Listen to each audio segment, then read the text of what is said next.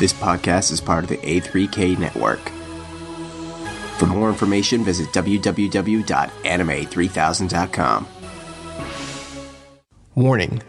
The views and opinions expressed by this producer are not necessarily the views and opinions expressed by Anime 3000, its producers, partners, or affiliates. Listener discretion is advised. Come on down to the other side. Come with us through the gates of hell. We will drag you from where you are to where you belong. Hi! Hey, how you doing? How you doing, everybody? Hey.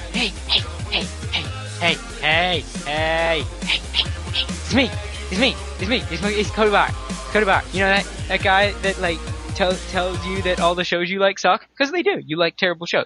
Well, it's me. It's my podcast. But it's not just my podcast. There's another guy in his podcast. Why don't you say hello, other guy in the podcast?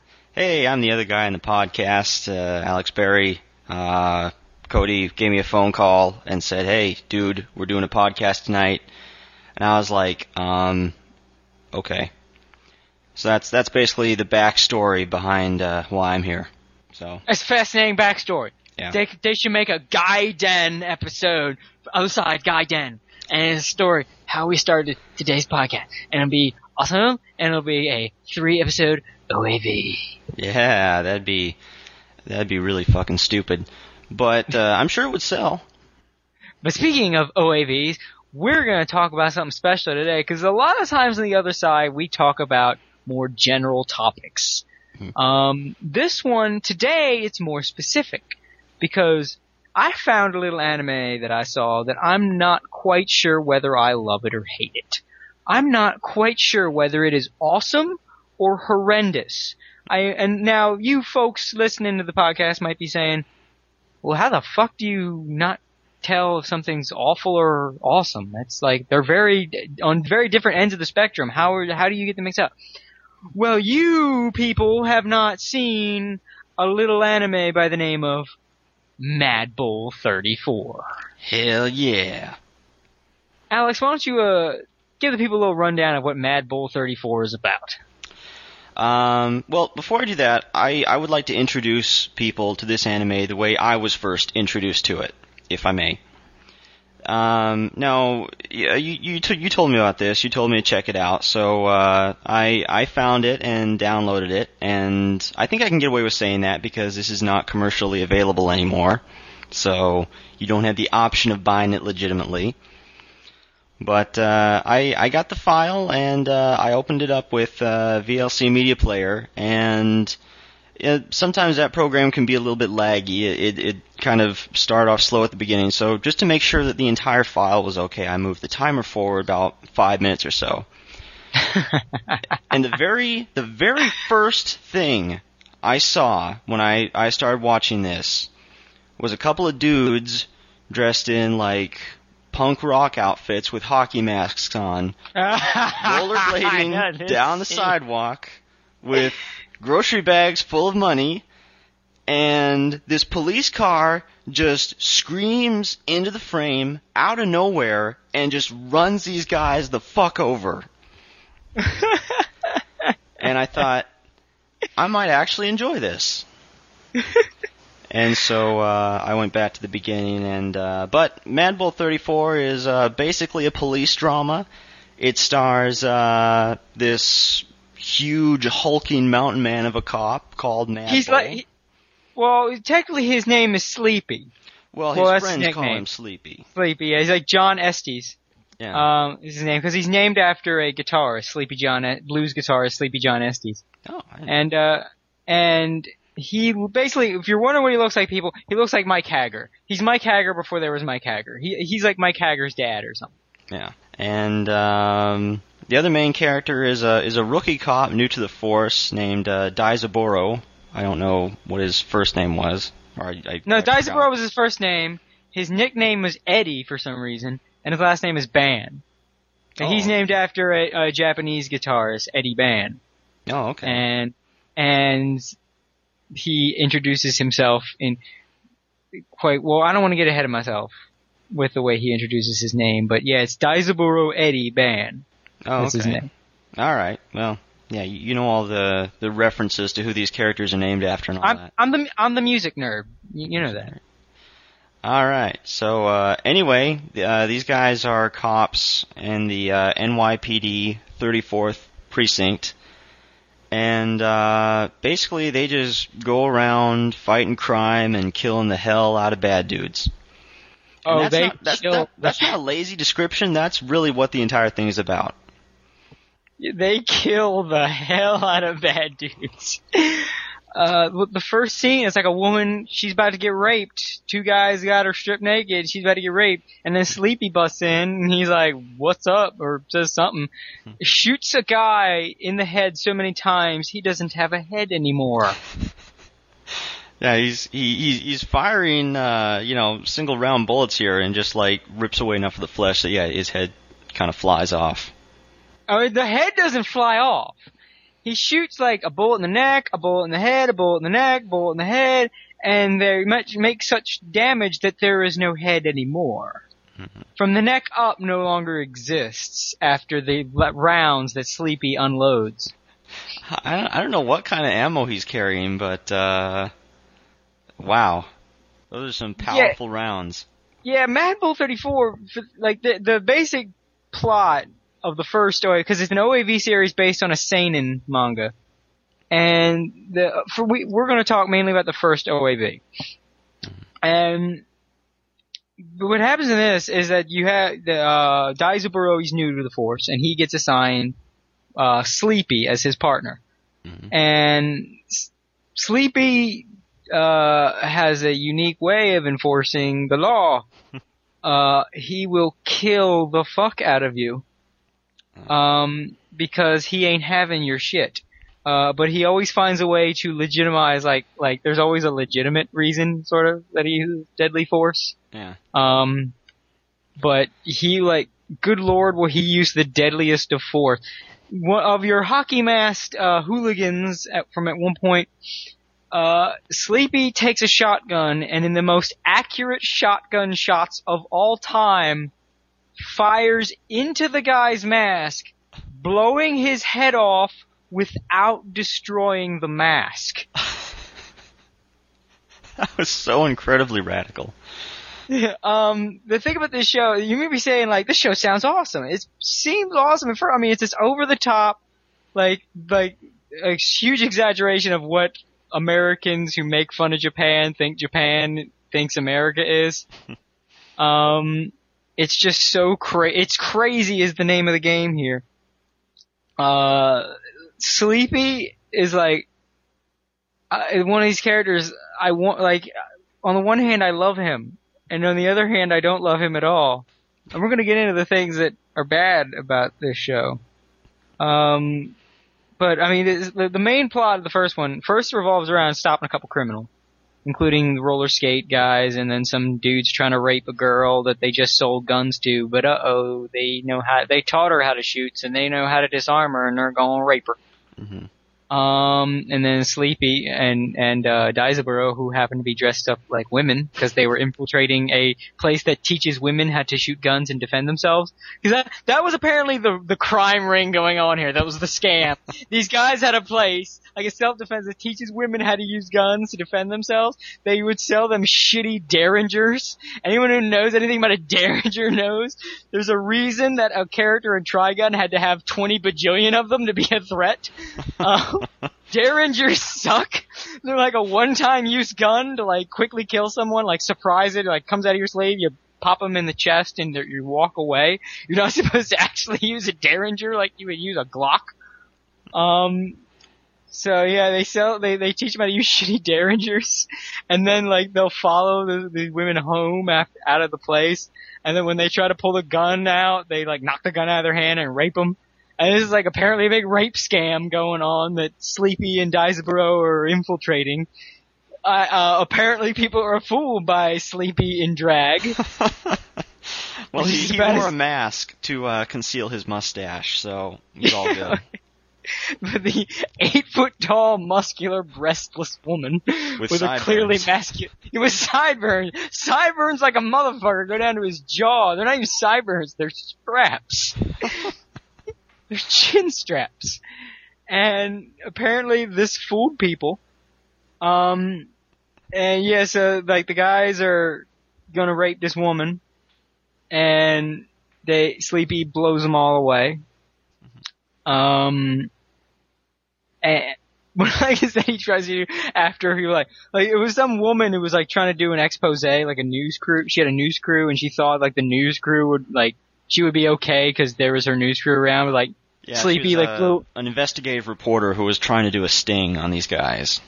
Yeah, and like Sleepy pointed out that they had like assault rifles, and if her news crew did anything, they would have blown them all away. Cause she was like, that was police brutality, whatever. I'm gonna tell everybody what you did, even though you just saved me from being raped, whatever. I'm the most grateful person in the world. And Sleepy like proves he was right, and then he does a dramatic walk away, but he's doing his dramatic walk away while still in complete drag. I love how, okay, you could say that they didn't have time to change or whatever, but they didn't even take the wigs or the high heels off. Like, they made no effort to. And Sleepy shortly after finds out Diceboro is a virgin. So he doesn't tell Diceboro what he's gonna do, so he just takes him to a hotel room, throws him in a room with like a bajillion hookers, cause Sleepy's like friends with all the hookers. He's like a de facto pimp. But all the hookers have hearts of gold, so it's alright. Exactly. So they basically just sends them all after Diceboro. Most of them aren't wearing tops, and just like, fuck him! He's a virgin! And they're like, ooh, a virgin! I didn't know virgins were such a hot commodity with hookers.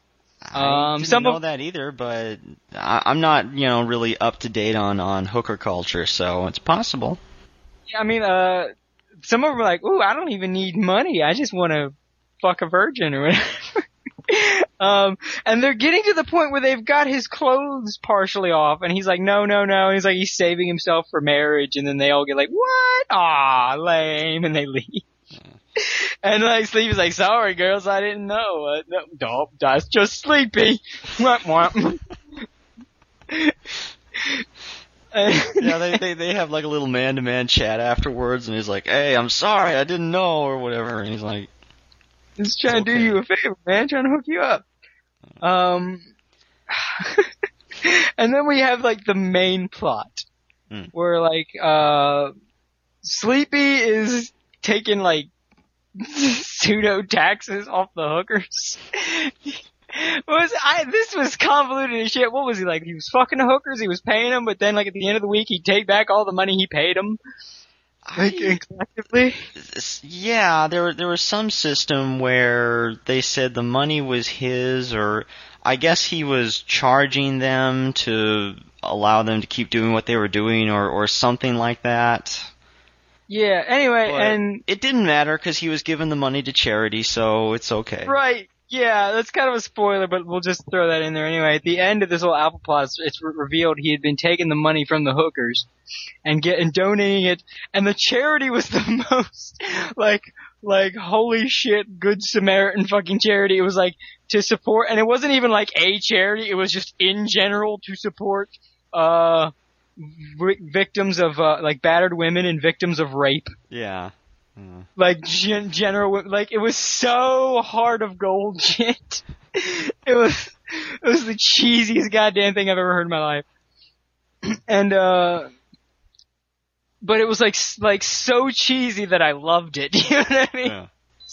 It was like, he's taking money from hookers to pay for, like, to help charities that help rape victims and battered women, and he plants trees and saves kicked puppies and all that shit. But anyway, the main plot is that this big black dude named Curtis wants in on Sleepy's turf, and he wants to become the head pimp around the district that Precinct 34 runs. And he gets in via, like, one of Sleepy's fuck buddies. And basically he's trying to set a trap for Sleepy or something. And she warns him through Diceboro, but then Curtis finds out she squealed, and it's like this really, like, he roughs her up, and then like, apparently this big black man is a Bond villain, because his method of killing her for doing what she did, he has a special, apparently he's a chemist, he has his own special Molotov cocktail that he puts, he like, bends the bars of this bed, the backboard of this bed, puts her head in it, that bends it back so her head's stuck, and then right in front of her face, on a chair, he puts this bottle. So that's my special Molotov cocktail formula. When the room temperature reaches a certain point, it'll explode. And then he just turns the stove on and walks away. It's like, isn't that the most inefficient way to set something like that off? I have to say, though, I gotta give this thing credit. That is the first time in any work of fiction I have seen a villain set up a needlessly convoluted death trap like that, where it actually worked. Yeah, it blew up and killed her. I'm like, there is no way that's gonna go off and kill her, and then like they almost get there and it goes off, and I'm going, oh, holy shit, it actually worked. Okay. Props This Curtis to you, guy, black villain. You know, you did a good job. This Curtis guy set the benchmark for Bond villains to come to just set up these ridiculous traps. Like, well, it worked for that guy. I mean, come on. He didn't have sharks or lasers or anything. It's just, you know, he turned the stove on, and that was enough to kill her. So, yeah, props. And Sleepy declares revenge, so he goes after Curtis, and one of Curtis's boys cuts the, like masquerading as a gas station attendant, cuts the oil line on their car, and calls them to crash, but they survive, and they go after Curtis. They follow, they pretend to be dead, and they disguise themselves as nuns. So this is 2 cross-dressing instances in one episode. Disguise themselves as nuns at their funeral. And with all their family and friends there, they fool everybody. And they, like, Sleepy has to hold the nun veil over his face to cover his mustache. And then for whatever reason, like, a plan so stupid, it has to work. Curtis's henchman shows up at the funeral with all those cops there. This guy showed up at a policeman's funeral. I guess the idea was that Curtis was going to send one of his boys to make sure he's dead, you know, confirm it, but isn't there a better way? But it worked. So they follow this guy, and they're not even really high. They're like you know, you ever seen like a Metal Gear Solid or a Splinter Cell where someone's like right around the corner, they're like up against the wall peeking. These guys are doing that against a railing 4 feet away from this guy. Not against the corner, they're just up a small staircase. There's no peripheral vision. This guy apparently doesn't see the 8-foot tall nun with a mustache. He gets on the train, and he meets with Curtis on the subway for some reason, and shit goes down. Fucking Sleepy and Diceboro bust in, a fight happens. The amount of violence that takes place in this fight is indescribable. Oh my god. This fight, any problem I was having with this show, I forgot during this fight. It's like a knockdown, drag-out brawl between Sleepy and Curtis, who is also as large and muscular as Sleepy.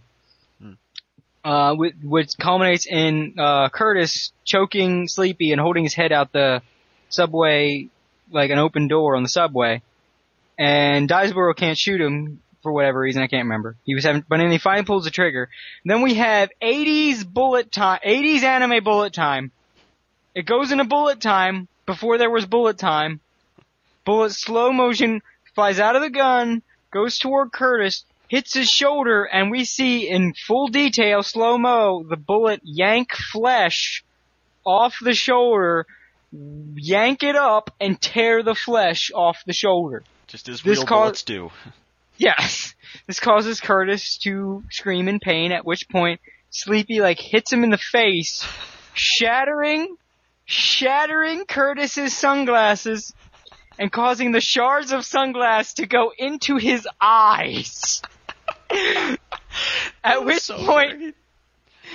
point, Sleepy takes Curtis's head, puts it out the door Curtis was holding Sleepy, At which point a subway train coming the opposite direction comes alongside, slams into Curtis's face, and rips his head off, and just Curtis's blood smears in a geyser all over this fucking second subway, covering Sleepy from like head to torso in Curtis's blood.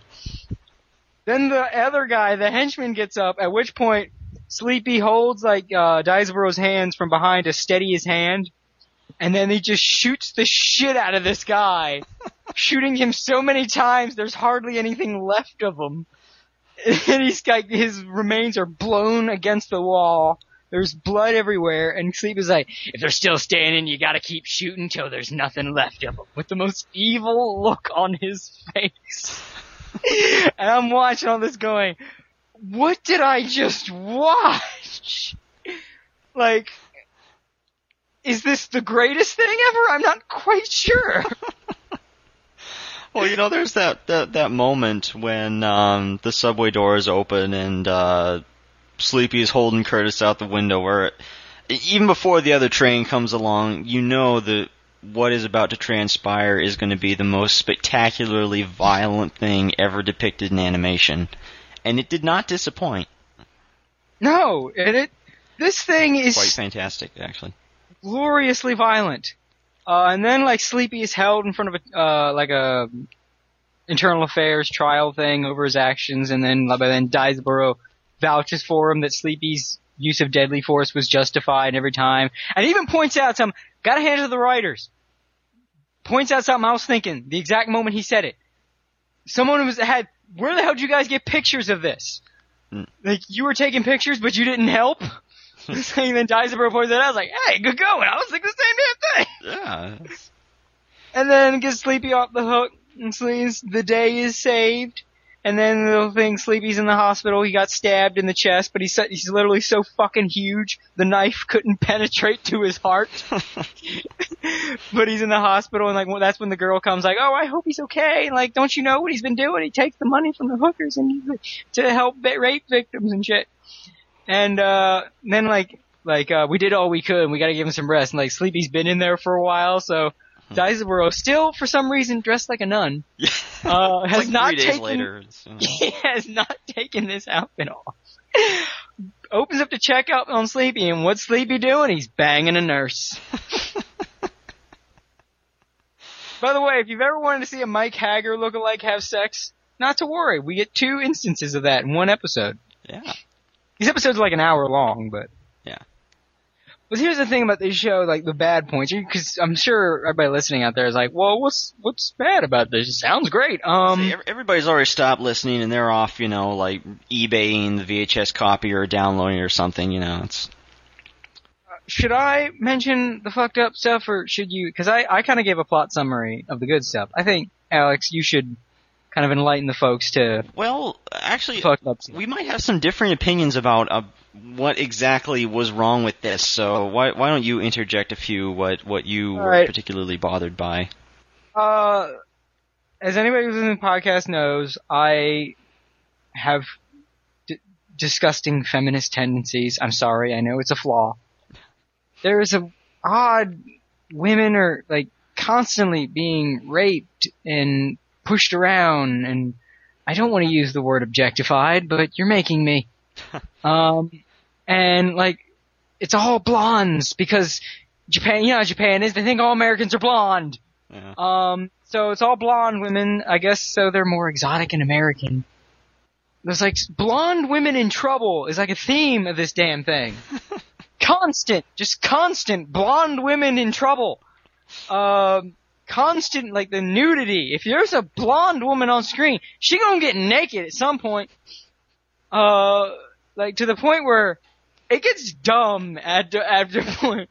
And then one of them pisses herself when a guy holds a gun to her. That was weird and uncomfortable, and out of nowhere, just suddenly she's pissing herself. And then like the whole thing where she went into shock and she wouldn't let go of Diceboro, and Sleepy just stick a finger up her ass, and that'll snap her out of it. And then he does it.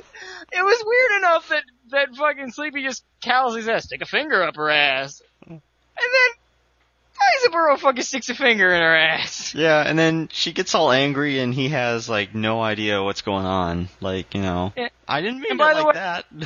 And the close up of the finger going in her in her ass with her piss-soaked pants. Classy as fuck.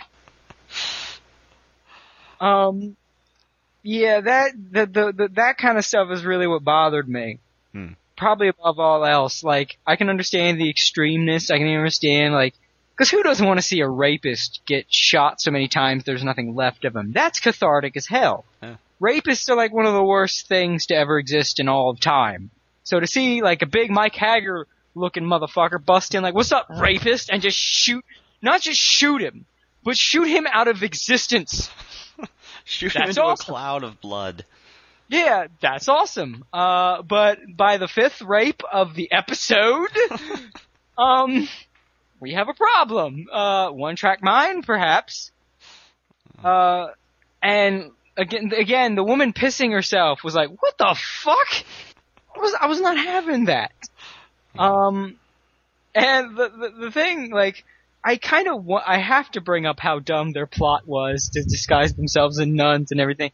On the other hand, like, it's so cartoonishly dumb, it's amazing. Yeah. But it's still fucking stupid. It tried to go even a little bit more realistic with it. I think it just, you know, it would have broken the illusion, but like you said, it's just so over the top with how absurd it is. Like, this show is so... It is both glorious and assholish in how, like, in your face, extreme and manly it is. Like, on one hand, it's amazing, but then on the other hand, it's like, it will then lapse into like a moronic frat boy. Huh.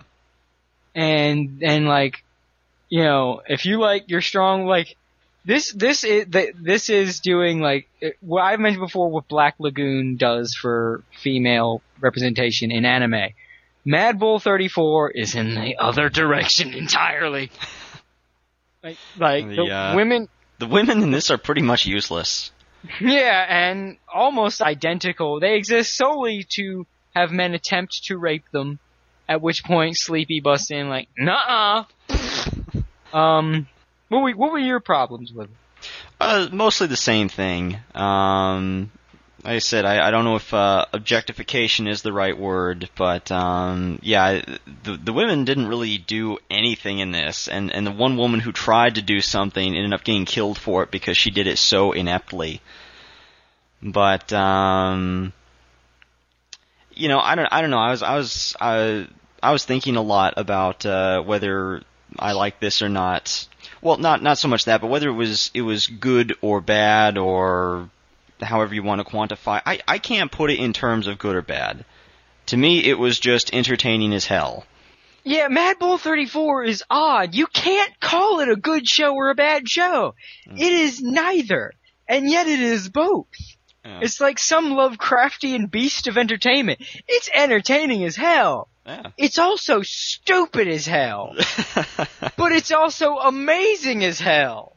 But it's like every time you then compliment it, you then have to say how bad it is. But then you immediately have to say how good it is. Don't try to describe Mad Bull 34 in terms of quality. You will get stuck in a Mobius loop. Yeah. Because you will compliment it. But then there is a part of your brain that catches you complimenting it. It's like, you gotta bring up how fucking stupid this is. Yeah. But then when you start talking shit about it, that other part of your brain comes, you immediately gotta say, but wait, this is still really good and I loved it. But then then as you say, I loved it, that other part of your brain kicks in. It's like, wait a minute, I fucking hated this, you know? Trying to talk about Mad Bull 34, quality-wise, will catch your brain. It's like a paradox that kills a robot. Yeah. Like in Ghost in the Shell Standalone Complex, the Tachikomas at one point wanted to get away from an android girl, like, because the Section 9 group, they got all these identical android, like secretary, assistant, whatever androids. And one of them was supposed to be watching the Tachikomas, and to get away from her, they asked it a question that caught it in a loop. Mm-hmm. And it was thinking about it and repeating the question, and then it started to stutter like that and locked up. It broke it. By presenting it with a paradox. Futurama too. Yeah, where it was like, Well, yeah, but Futurama is not an anime. This is an anime podcast. Get with the program. Come on now.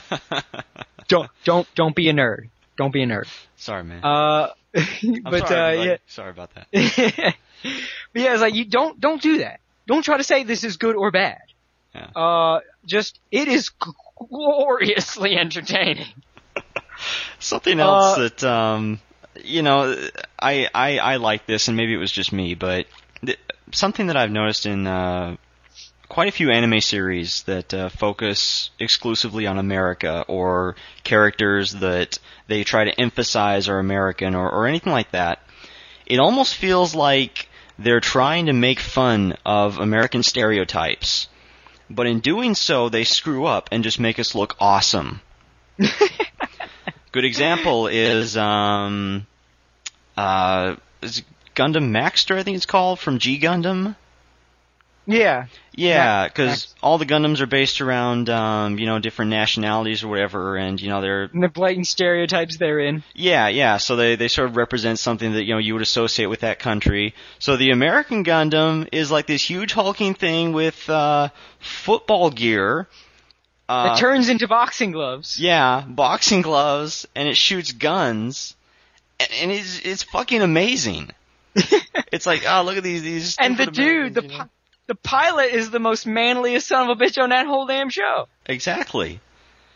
And that was really the case with this. I mean, they play up our national pride to a degree that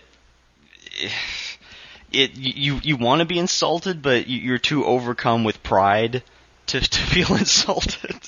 It's like you almost want, you almost want to tell Japan, yeah, no, that totally is America. Yeah, and it really is. It will fuck you up. Crazy shit goes on here all the time, but that's okay, because we have giant Mike Hager looking motherfuckers that will just bust in and ruin your shit if you fuck with us. The other surreal thing about how you like that with your pretty boys and your shiny hair and your problems and your angst. We'll just bring our giant Mike Hager looking motherfuckers and straighten you the fuck out and fuck the shit out of your childhood friend that you're too much of a dickless loser to get with because I don't like her like that. Yeah, well, Mike Hager Jr. is gonna bust in here, and he's gonna like her like that, and he's gonna give her the kind of sex she ain't never gonna have again in her life, and you fucking should've made a move, but you didn't, because you're an over-emotional Japanese bishonen. You need to realize that there are motherfucking Americans out there that are exactly like you think they are. They are big, hulking motherfuckers with giant guns that will blow you into a cloud of blood, and they will fuck the shit out of anything that moves with a pair of tits and a nice figure. So you better make a move on your childhood friend now. Cause if Sleepy decides to make an overseas trip, tentacles are gonna be the least of the Japanese female population's problems. Japan is not big enough for Sleepy. Sleepy could not fit in Japan. He could not fit inside Japanese buildings. He would make himself fit. Sleepy, if this show were more well known, fuck Chuck Norris jokes. They'd be talking about Sleepy. But he's so absurd, like by all intents and purposes, a decent human being should hate Sleepy. But you can't hate Sleepy. He makes you love him with how ridiculous everything that goes on in Mad Bull 34 is. He's Sleepy everything is that you love about Republicans without any of the stuff you don't. Exactly. Sleepy will bust in, destroy, literally, anything in his way, and then fuck the hell out of the woman because she's in arm's reach. And then he'll take a nap in the squad car while Daizaburo does the work. Exactly. And drives him around. But Now, I liked it was a little thing, but I really liked it at the beginning where they sort of had that they were showing shots of New York, and they kind of had that Jack Webb style voiceover talking about this is New York and it's a crime infested slum hole or whatever they called it, and the worst area is the 34th precinct. if I could speak. And the men and women of the law enforcement, and very very Dragnet-esque, I thought. But speaking it's of the so voiceover, tonally different from the rest of the show. speaking of voiceover, in keeping with the spirit of the show, I can't tell whether this dub is horrendous or amazing. This is an early dub. This is before the anime boom. I don't know, why this show was picked up when it was. I guess they were thinking we'll get an adult cartoon out there and we'll get some money from that, and it'll just be so over the top we can make some easy money from teenagers that aren't supposed to see this. The dub. Basically, Daizaburo speaks in a ridiculously stereotypical, hey, New Yorker kind of accent. He introduces himself like, my name is Daizaburo Eddie Band.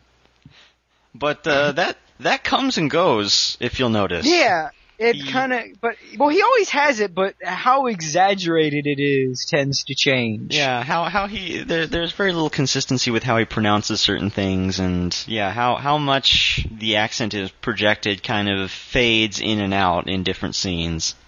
So. Sleepy's voice actor legitimately seems to be trying to sell this. Which is surprising because I looked up the actors and I can't find anything else this guy's been in except for 1 or 2 roles ever. So I don't know what this guy's done overall. He was born to play this role. Yeah, pretty much. But it's that he did an alright job. I can't think of any scenes where he was particularly bad. No. You could get the feeling this dude loved Sleepy. Yeah. He was enjoying the shit out of this role.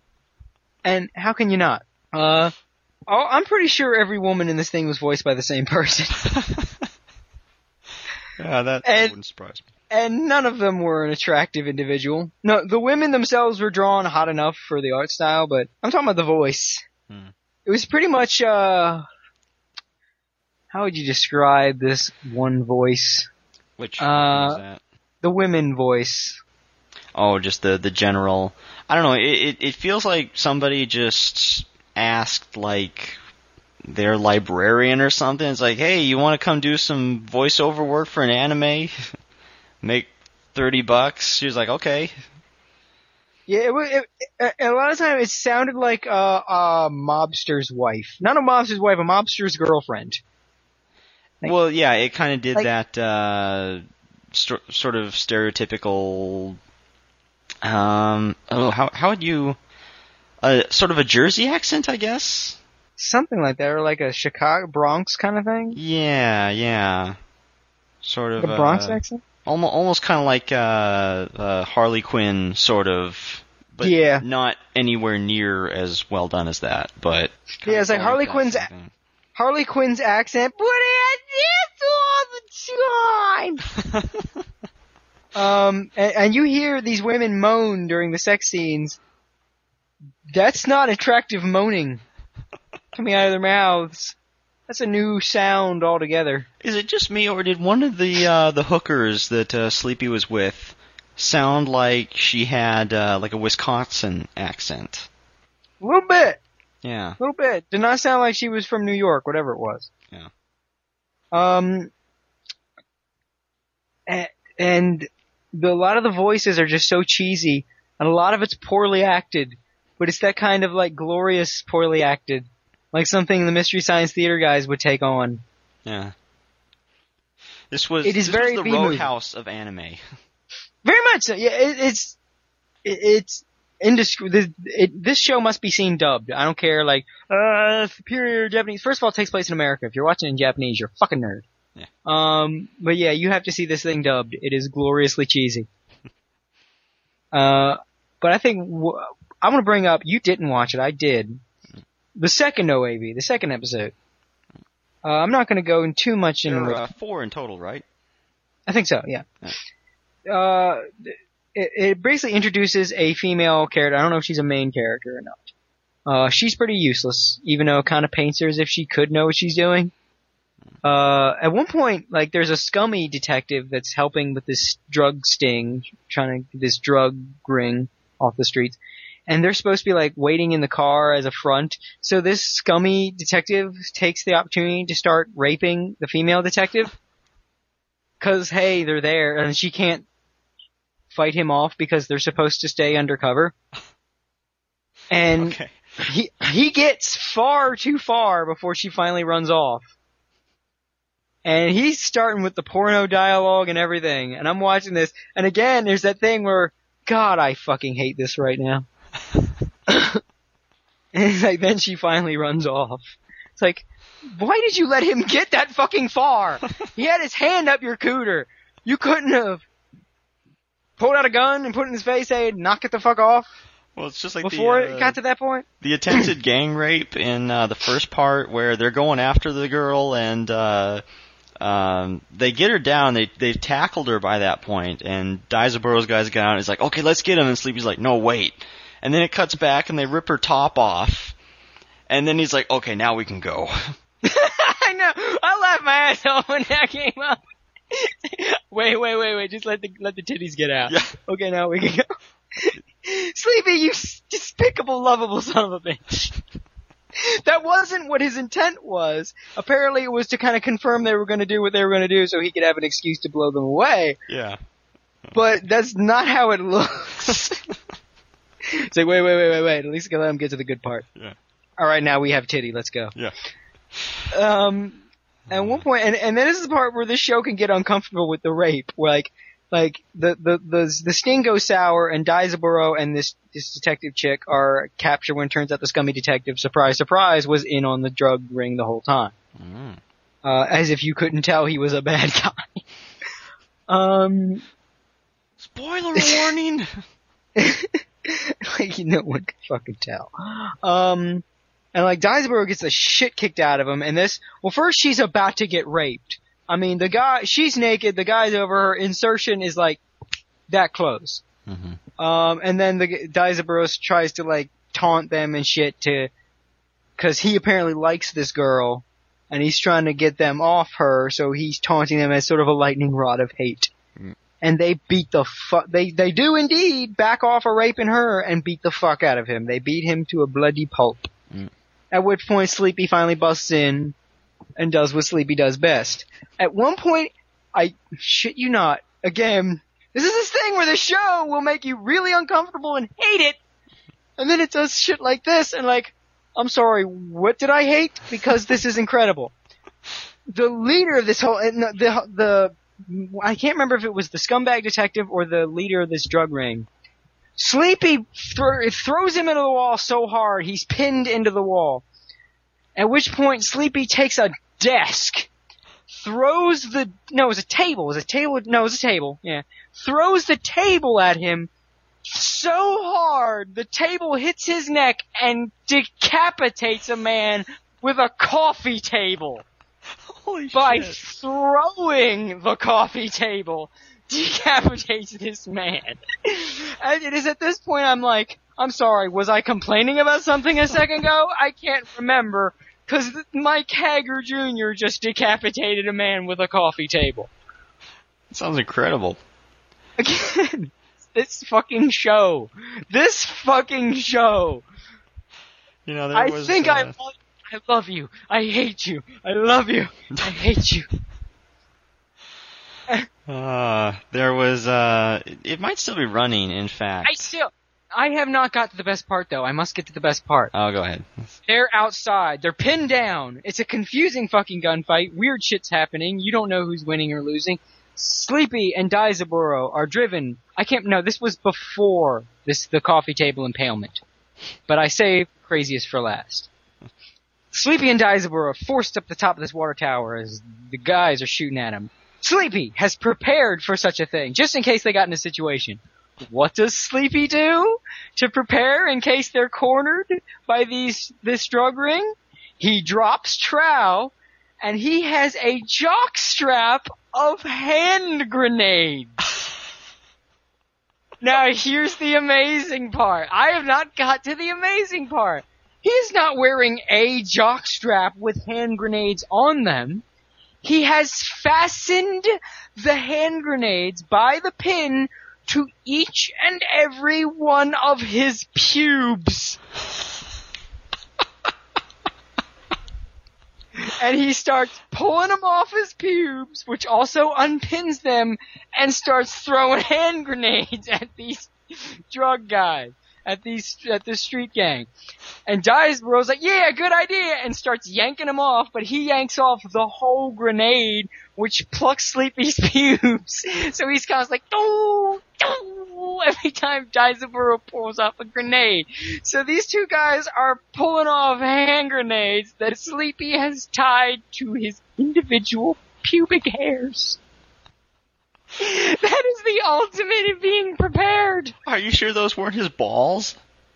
Because I can totally picture that guy having hand grenades Hand for grenades nads. for balls.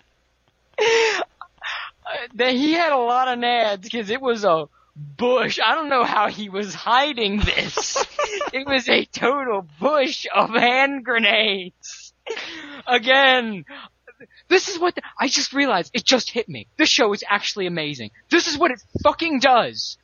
It will just brag that it can get away with, yep, I just did a stupid, implausible near rape scene. Yeah, it was creepy. Like the implication that someone's probably getting hard on from this scene. Yep, creepy as hell. But you know what? You're gonna love it. 'Cause here's a dude with hand grenades on his pubes. This show trolls you and will force you to love it. And you know what it is? It's an abusive boyfriend. Wow, It's like, that's a very appropriate analogy for a lot of reasons. yeah, it does horrible things to you. It will make you watch terrible things. And you're like, this is awful. This is horrendous. This is disgusting. Then it will immediately follow it with something so incredible. You can't leave. You're almost apologizing to the show for holding it accountable for its stupid shit. It's like when the woman, this is gonna get dark, but it's fucking true. It's like the woman getting beat by her husband, apologizing for whatever the guy is beating her for. Saying, it's my fault. This is what Mad Bull 34 does to you. I'm sorry for having real fucking morals that any decent human being should have. I'm sorry, Mad Bull 34. Just show me the guy getting the shards of his own sunglasses go through his eyes again. Oh, don't be like that, baby. Here's some more rapists getting shot. Again, and it will like literally like you just saw a creepy attempted rape go way too far. Really uncomfortable. But you don't care, 'cause Sleepy's got grenades tied to his pubes. I gotta don't see that shit. now. It is like when I saw Sleepy show his bush of grenades, I am not exaggerating when I say my jaw dropped. In physical reality, outside of any hyperbole or silly joke or situation, in physical reality, my mouth hung agape. That's amazing. I had to pause the video, my head down on the computer desk, with this bewildered laugh. It was the laugh form of an oh my god. With trying my best to say the words, he has grenades on his pubes. And again, it makes you uncomfortable with how far these guys are about to rape a central protagonist. And then Sleepy decapitates a man with a coffee table. I was gonna say earlier is there's an anime magazine, I think it might still be running, called Anime Insider. I used to read it periodically because it was one of the less obnoxious anime magazines. I believe it is. I believe I've seen it in my local grocery store from time to time. Okay, yeah, well, it's quite a bit less otaku-y than the New Type or whatever that was called, or Or Otaku USA. yeah, that one too. But one of the many features they had running for a short time at least is they had Death of the Month. It was like a little sidebar column where every month they would highlight a death from an anime series that was particularly violent or, just really over the top or however you want to look at that.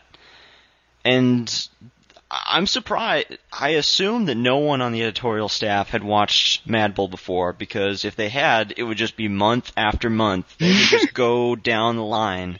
Because Of every death in Mad Bull 34. No one just dies in Mad Bull 34. No, man, Not a single solitary person just dies in Mad Bull 34. Mad Bull 34 elevates death to an art form.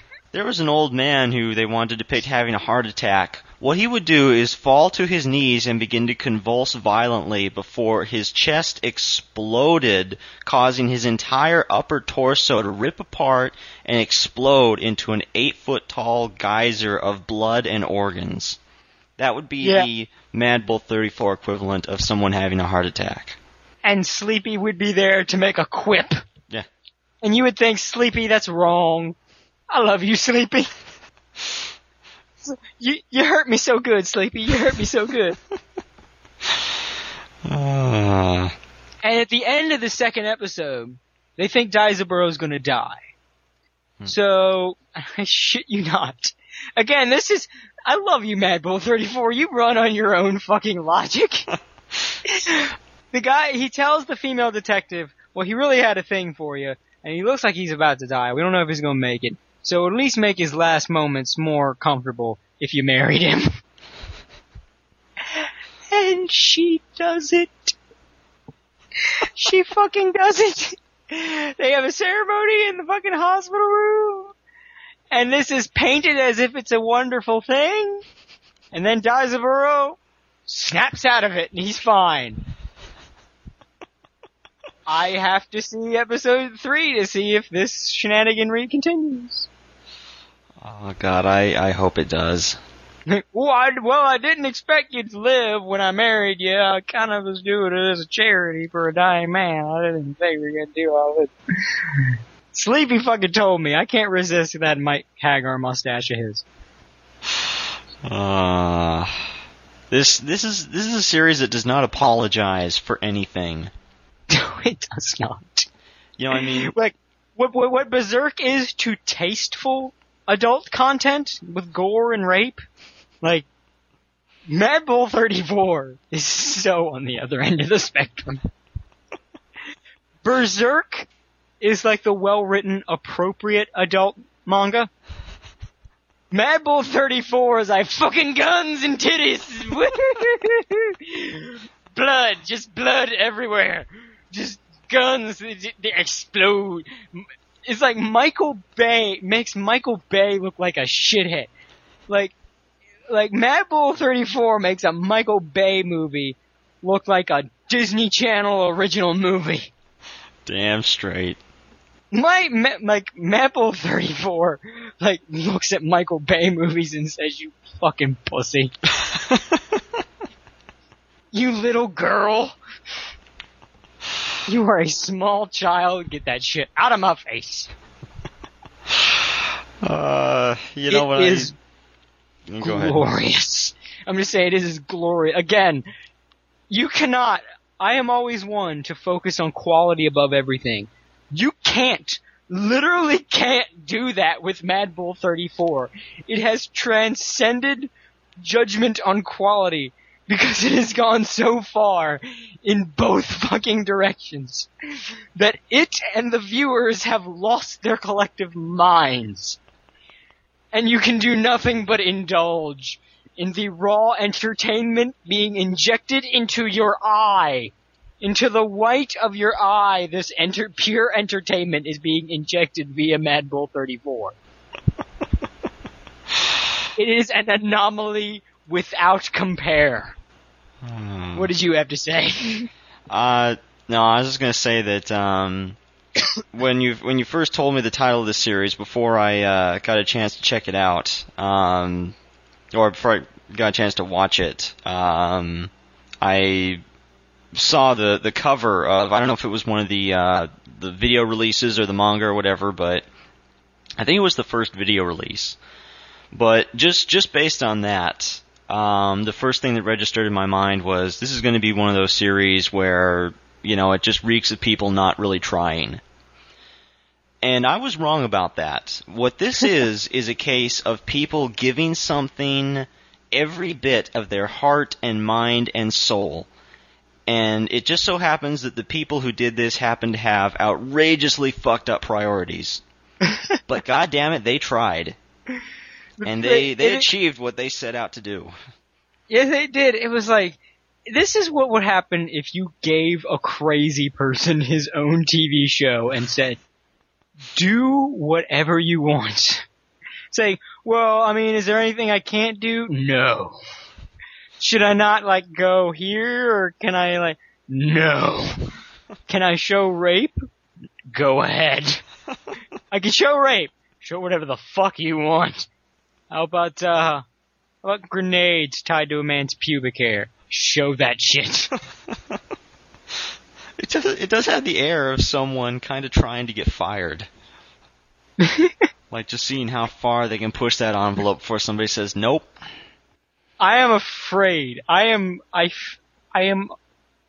fear what episode 4 might be in the way that a teenage white girl fears a large black man's cock. I don't know if I can handle all that. I want it, but I don't know if I will be safe. There might be safety issues at hand here. It might harm me. As much as I want that, it might do me bodily harm. I am nervous and conflicted and worried. Be a man. That's how I... Be a man, Cody. Take that big black dick. Now that we have the best soundbite ever recorded for this podcast. I think that's a good place to wrap it up. Yeah. But before we wrap it up, actually, there's one thing I want to address. Mad Bull 34 in its crazy. This is a good example of good crazy, because we seem to have an epidemic in this country and possibly around the world. Apparently, there is this idea that any stupid fucking premise is amazing. There is this idea, especially people that want to make characters out of themselves, will get this idea that, any ridiculous premise you throw at them is the coolest thing ever. Mad Bull 34 is basically the example of this is how you actually are supposed to do madness and nonsense and over-the-top ridiculous bullshit. Because there is an honesty to it. It is like an adult Axe Cop. If Axe Cop is the honesty of what comes from the imagination of a small kid, given, just taken totally seriously and thus becoming hilarious, Mad Bull 34 is taking seriously something from the imagination of a fucking crazy person and having that total honesty. Because now there is a thing where, you can have, you tell someone a stupid idea, but because it's just random and ridiculous. How many times have we heard this phrase, what's wrong with that? That sounds great. What's wrong with that? That sounds awesome. How many times have we fucking heard that sentence? Like the fucking A3K podcast I was on not too long ago. Fucking bringing up a scene from Painting and Stocking of Painting and Stocking, dressed like police, beating zombies up with dildos. And the response, what's wrong with that? That sounds awesome. Apparently we're still 12.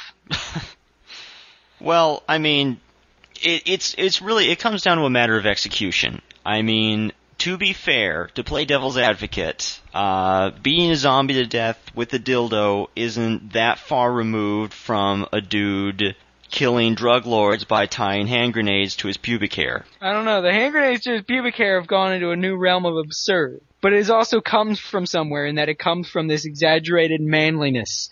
It is a man with tying hand grenades to his pubic hair.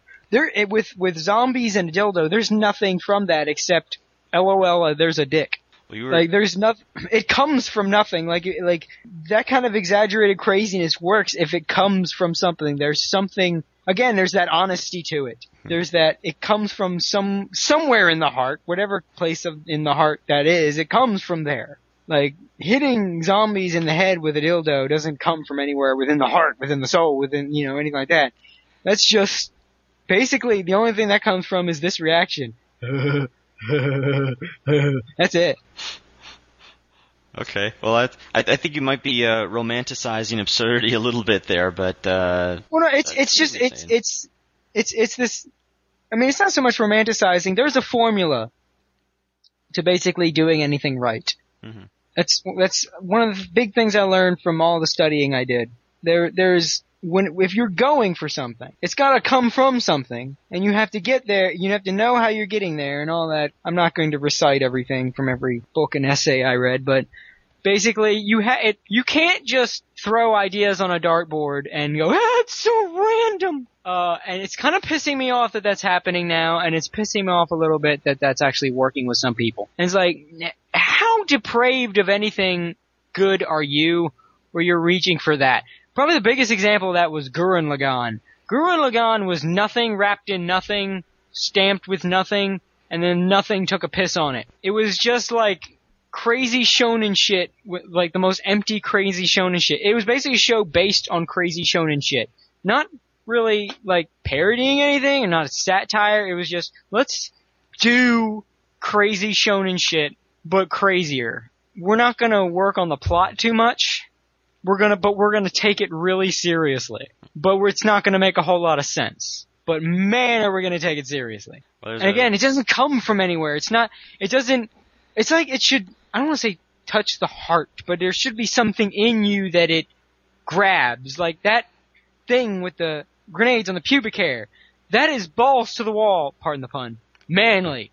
That's where that comes. That's why it can get away with it. It's so silly and manly, and you get that the second it happens.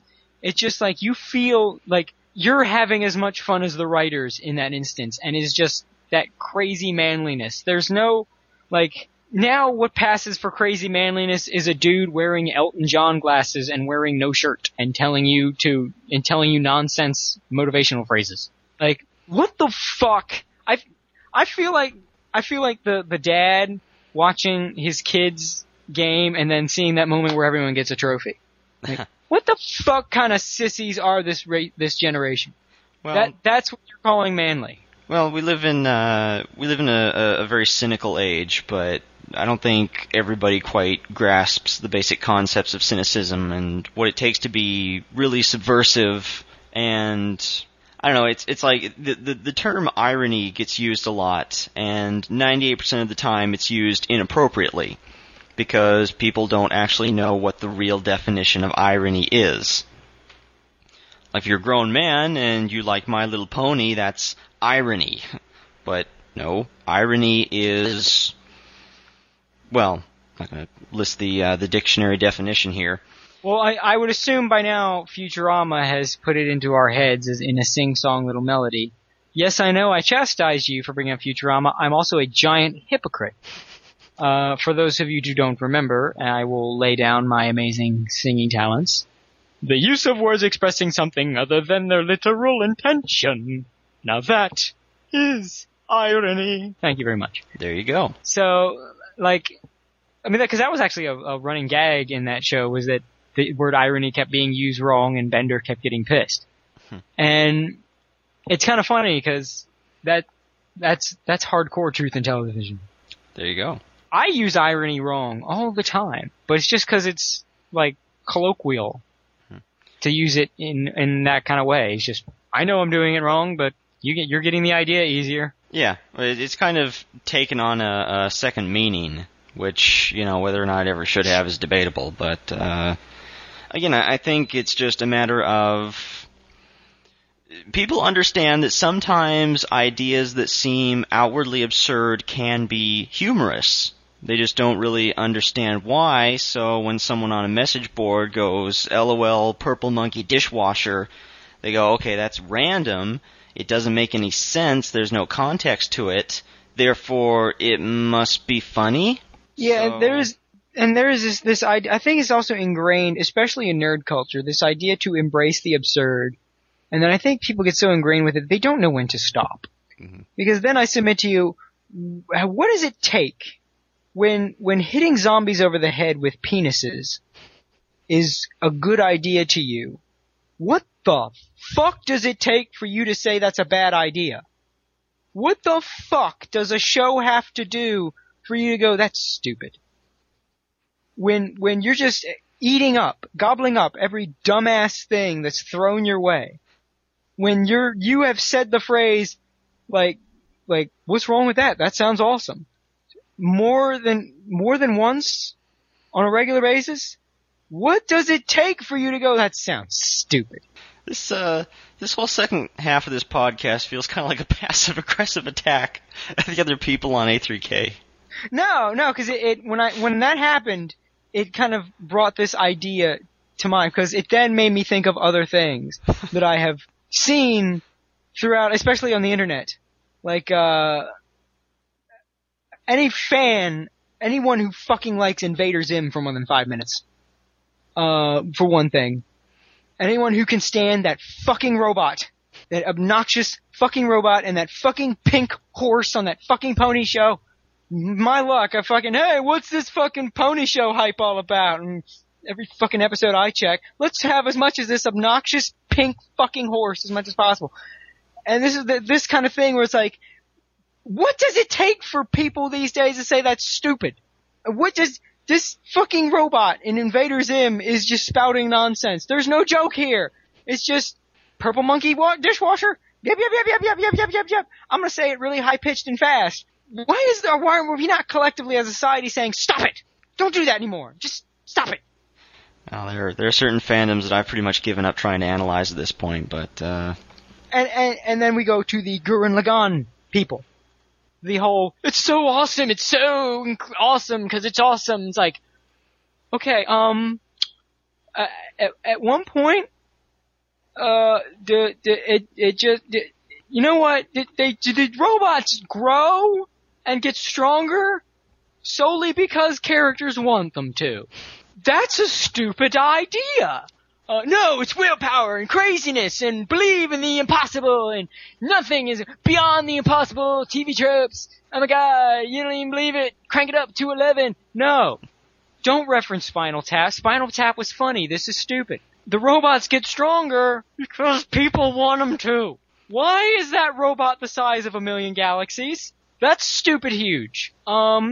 If maybe this was an ancient god or something Lovecraftian, I could buy that, but your robot just randomly grew that big. Because tweedly-deedly, and then you had the robot grow that big, and then just, like, the final battle of Gurren Lagann is basically, if I described it, I would sound like a 5-year-old describing what they do when they play with their toys. Oh my god, they throw galaxies! The galaxies getting tossed around. Again, yeah. I don't know, that's an idea that, I mean, if you approached it a certain way, you probably could make it seem interesting just for Not with giant robots that get stronger because you want them to. And then just for no reason, the kid has adopted his dead mentor's fucking frameless Elton John glasses, but these are supposed to be manly, even though they look like fucking Elton John glasses.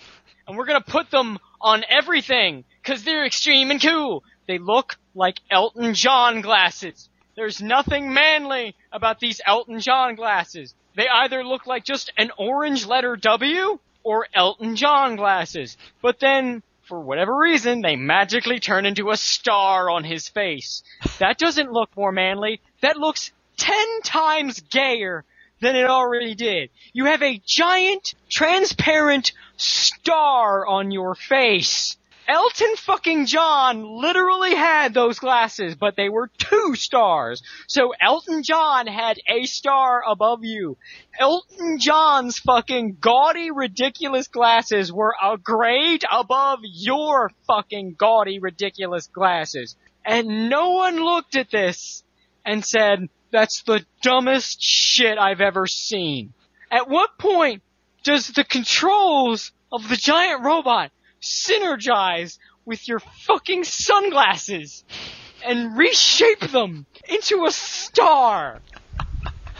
Now, you see, the way you're describing this doesn't make it sound bad at all. And I think that's another element of it, too, is stuff is funnier if it's self-aware. And I don't mean like self-aware characters like in funny. Okay, now you need to let me finish this time, Cody. We've talked about this.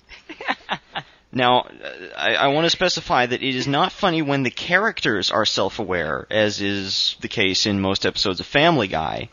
But if the writers present the show in such a way that it is aware of its own ridiculousness, and it admits that, that can be funny. I think to an extent you're right, but there is also that element of trying too hard. Well, yeah, there's that. Like Panty and Stocking was the hugest offender of that. Yeah. That show wouldn't calm the fuck down. No, that it show wouldn't. was exhausting to watch. And it was very much like trying to do someone else's humor and getting it very, very wrong. They were trying to do raunchy American humor, and they were failing so hardcore.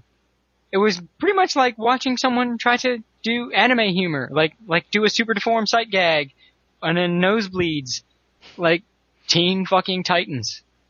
Like all of a sudden they're making anime faces, but they don't do it right, so they just kind of instantly morph, but they're still kind of on model. So it's like this new kind of uncanny valley that you never thought you could see before. It was like, what did just happen to your face, man? Ew. And this is this thing, and it was like, I will point to Mad Bull 34 as the prototype for, if you want ridiculous, this is ridiculous done well. Yeah. This made me look at a rape scene and then forget about it, because dude took off another dude's head with a coffee table. Because again, it's ridiculous. It's crazy. It's over the top.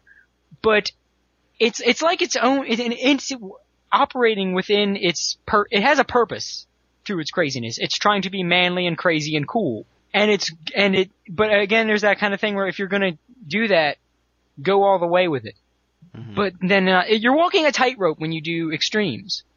Because if you go too far, you fall into Panty and Stocking land. And you become a retard, pretty much. I mean, Panty and Stocking is a retard.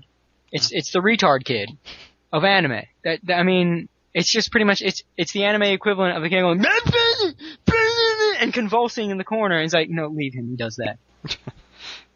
Panty and Stocking is kind of like Baby Shin from the Funimation dub Shin-Chan, where all he can say are sexually suggestive words. Yeah, but that was a one-off thing. Well, no, I'm just saying if you're, comparing it to something like that, it's. I know, but I'm saying to the folks, the difference is like that's a one-off thing. It was done with one character, and they stopped. Oh yeah, no, I mean it was funny in Shin-Chan. I mean the way they did that, saying it's like going with the whole one-track mind thing. But I think the best way to close this discussion would be to bring up the quote from John Cleese I brought up in Kuso.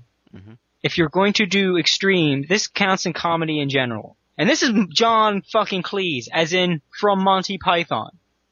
These guys know comedy, not your little fucking hyperactive Japanese people. These guys know how to be fucking funny. And they can be fucking ridiculous, fucking over the top.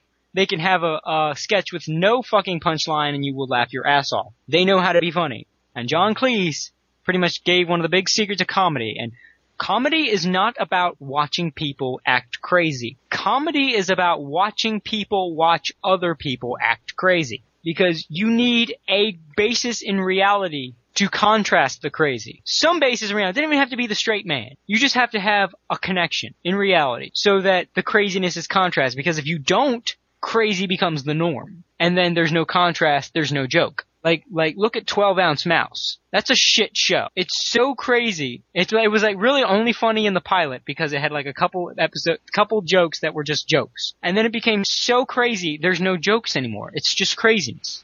What am I where do I laugh here? Am I supposed to laugh at the absurdity of the whole thing? Cause it's not funny. Is that the one where it was like cardboard cutouts standing around saying what a lot? Yeah, pretty much. Yeah, okay, I remember that. The only time it was ever funny was in the pilot where there was this square guy that had big glasses and he kept going about how rich he was, and at one point he cuts off the main character to say, I live in a bank. And again, it's not that funny. It's just compared to the rest of the show. Yeah. You need that base, and I think that's where a lot of this stuff where people say like, these stupid concepts like, well, what's wrong with that? That sounds great. That's why it's not. Because it's not grounded in anything. It's the difference between being like someone like having a friend like, oh, look at him, he's being crazy, and then like, dude, calm the fuck down. Shut up, dude. God. It's the difference between that. It's the difference between having the friend at parties who's like the life of the party and he's always making people laugh, and that asshole who wants attention and will fight tooth and nail for it. And basically, Mad Bull 34 is the life of the party. It is. Shit like Gurren Lagann, Panty and Stocking, they are the assholes that want attention more than life itself. And I say it's about high time we as a society started depriving them of that attention so that maybe, just maybe I'm just a hopeless fucking dreamer, but maybe we can start getting fewer fucking retard shows. With any luck. Thanks, so maybe I'll just dream on, I don't know. So from all of us here at the other side, I'm Cody Byer. And I'm Alex Berry. Saying, you totally need to go see Mad Bull 34. And tune in to the next Other Side. You'll enjoy it, ironically.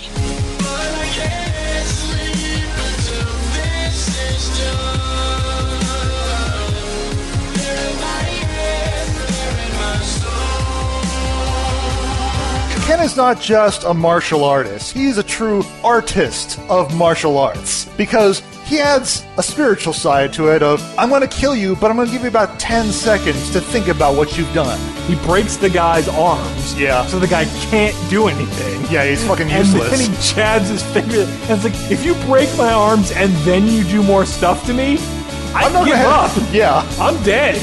I'm already thinking about where I've gone wrong. Yeah, there are things that I'm thinking right now that mostly consist of, I could have done some of this better. You know, maybe I could have shared. But then, of course... I had to have rice pudding, Yeah. didn't I? Yeah, I knew it would end me someday. Well, I thought it would be diabetes. Not only do I need rice pudding, I needed rice pudding right the fuck Now. now. I can't wait 10 years for the rice crop to get up. Screw that. The Method to Madness podcast with Sean Ryan and Kevin Gray. Find it online at alphacounter.com or streaming on KNO Radio. I'm getting tired of this. I think I've come up with 3 really good podcast taglines for the show. All right, let's hear it. All right, first up, the Two Guys in the Mic podcast, because it's so epic that it takes 2 guys to do it. That is fucking retarded. Yeah, I didn't like that one anyway. Okay, how about the second one? It's going to blow you away.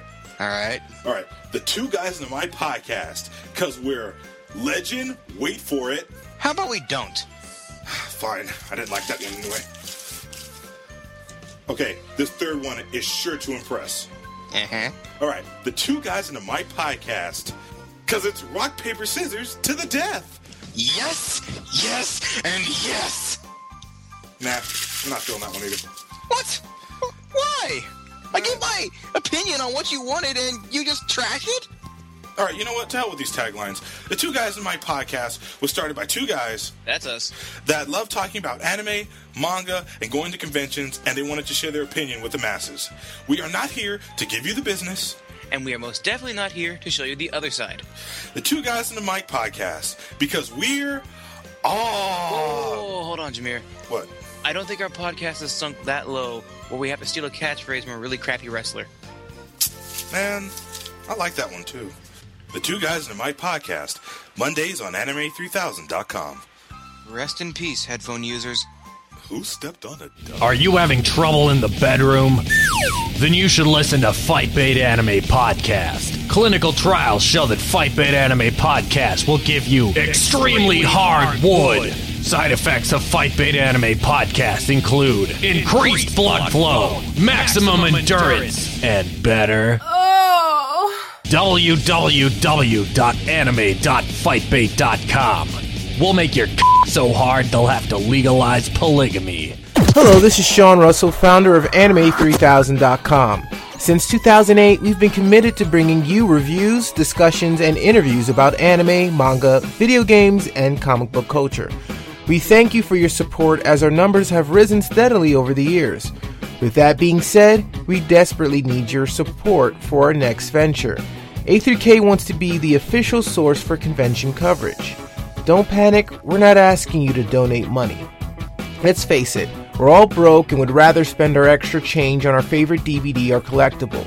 We just need you to show our sponsors and advertisers that you care about our programming. That's why we've created the A3K Prize Vault. You can find the Prize Vault on almost every page of Anime3000.com. Just look for a picture of a present. All you need to do is retweet, like, subscribe, or even leave feedback on our articles. We're not asking you to like all of our programming. Just let us know what you think and be constructive. We have several milestones that we need to reach, and once we've accomplished all of our goals, we will give out prizes to our strongest supporters. These prizes include DVD box sets, manga, and A3K prize packs. Your support helps us bring more quality programming to our network, but if you're new to the A3K network, here's what you've been missing. Sundays, you can look forward to hearing the other side as they provide a controversial look at anime and overall fandom. Two guys and a mic bring you a fresh-faced look at some popular and newly released anime and video game titles. Tuesday, Method to Madness provides a more seasoned approach with reviews and obscure and sometimes popular anime and video game series. Other podcasts found on the A3K network include The Bonus Round, A3K Panel, A3K Radio, Anime Pulse, Fight Bait Anime Podcast 2.0, Anime World Order, Anime Addicts Anonymous, and the Speakeasy Podcast. Throughout the week, you could also see video programming from A3K TV, which includes The Eye Shine Experience with Johnny Young Bosch and Anime Zone. The best way to find our programming is to visit Anime3000.com or subscribe to our various feeds. All the information you need and more can be found at Anime3000.com/A3K-Vault. Or simply, you can look for a picture of a present in articles on the main page. Remember, show your support daily so we can continue to grow and provide you with more quality content, prizes, and coverage of your favorite series, conventions, and events.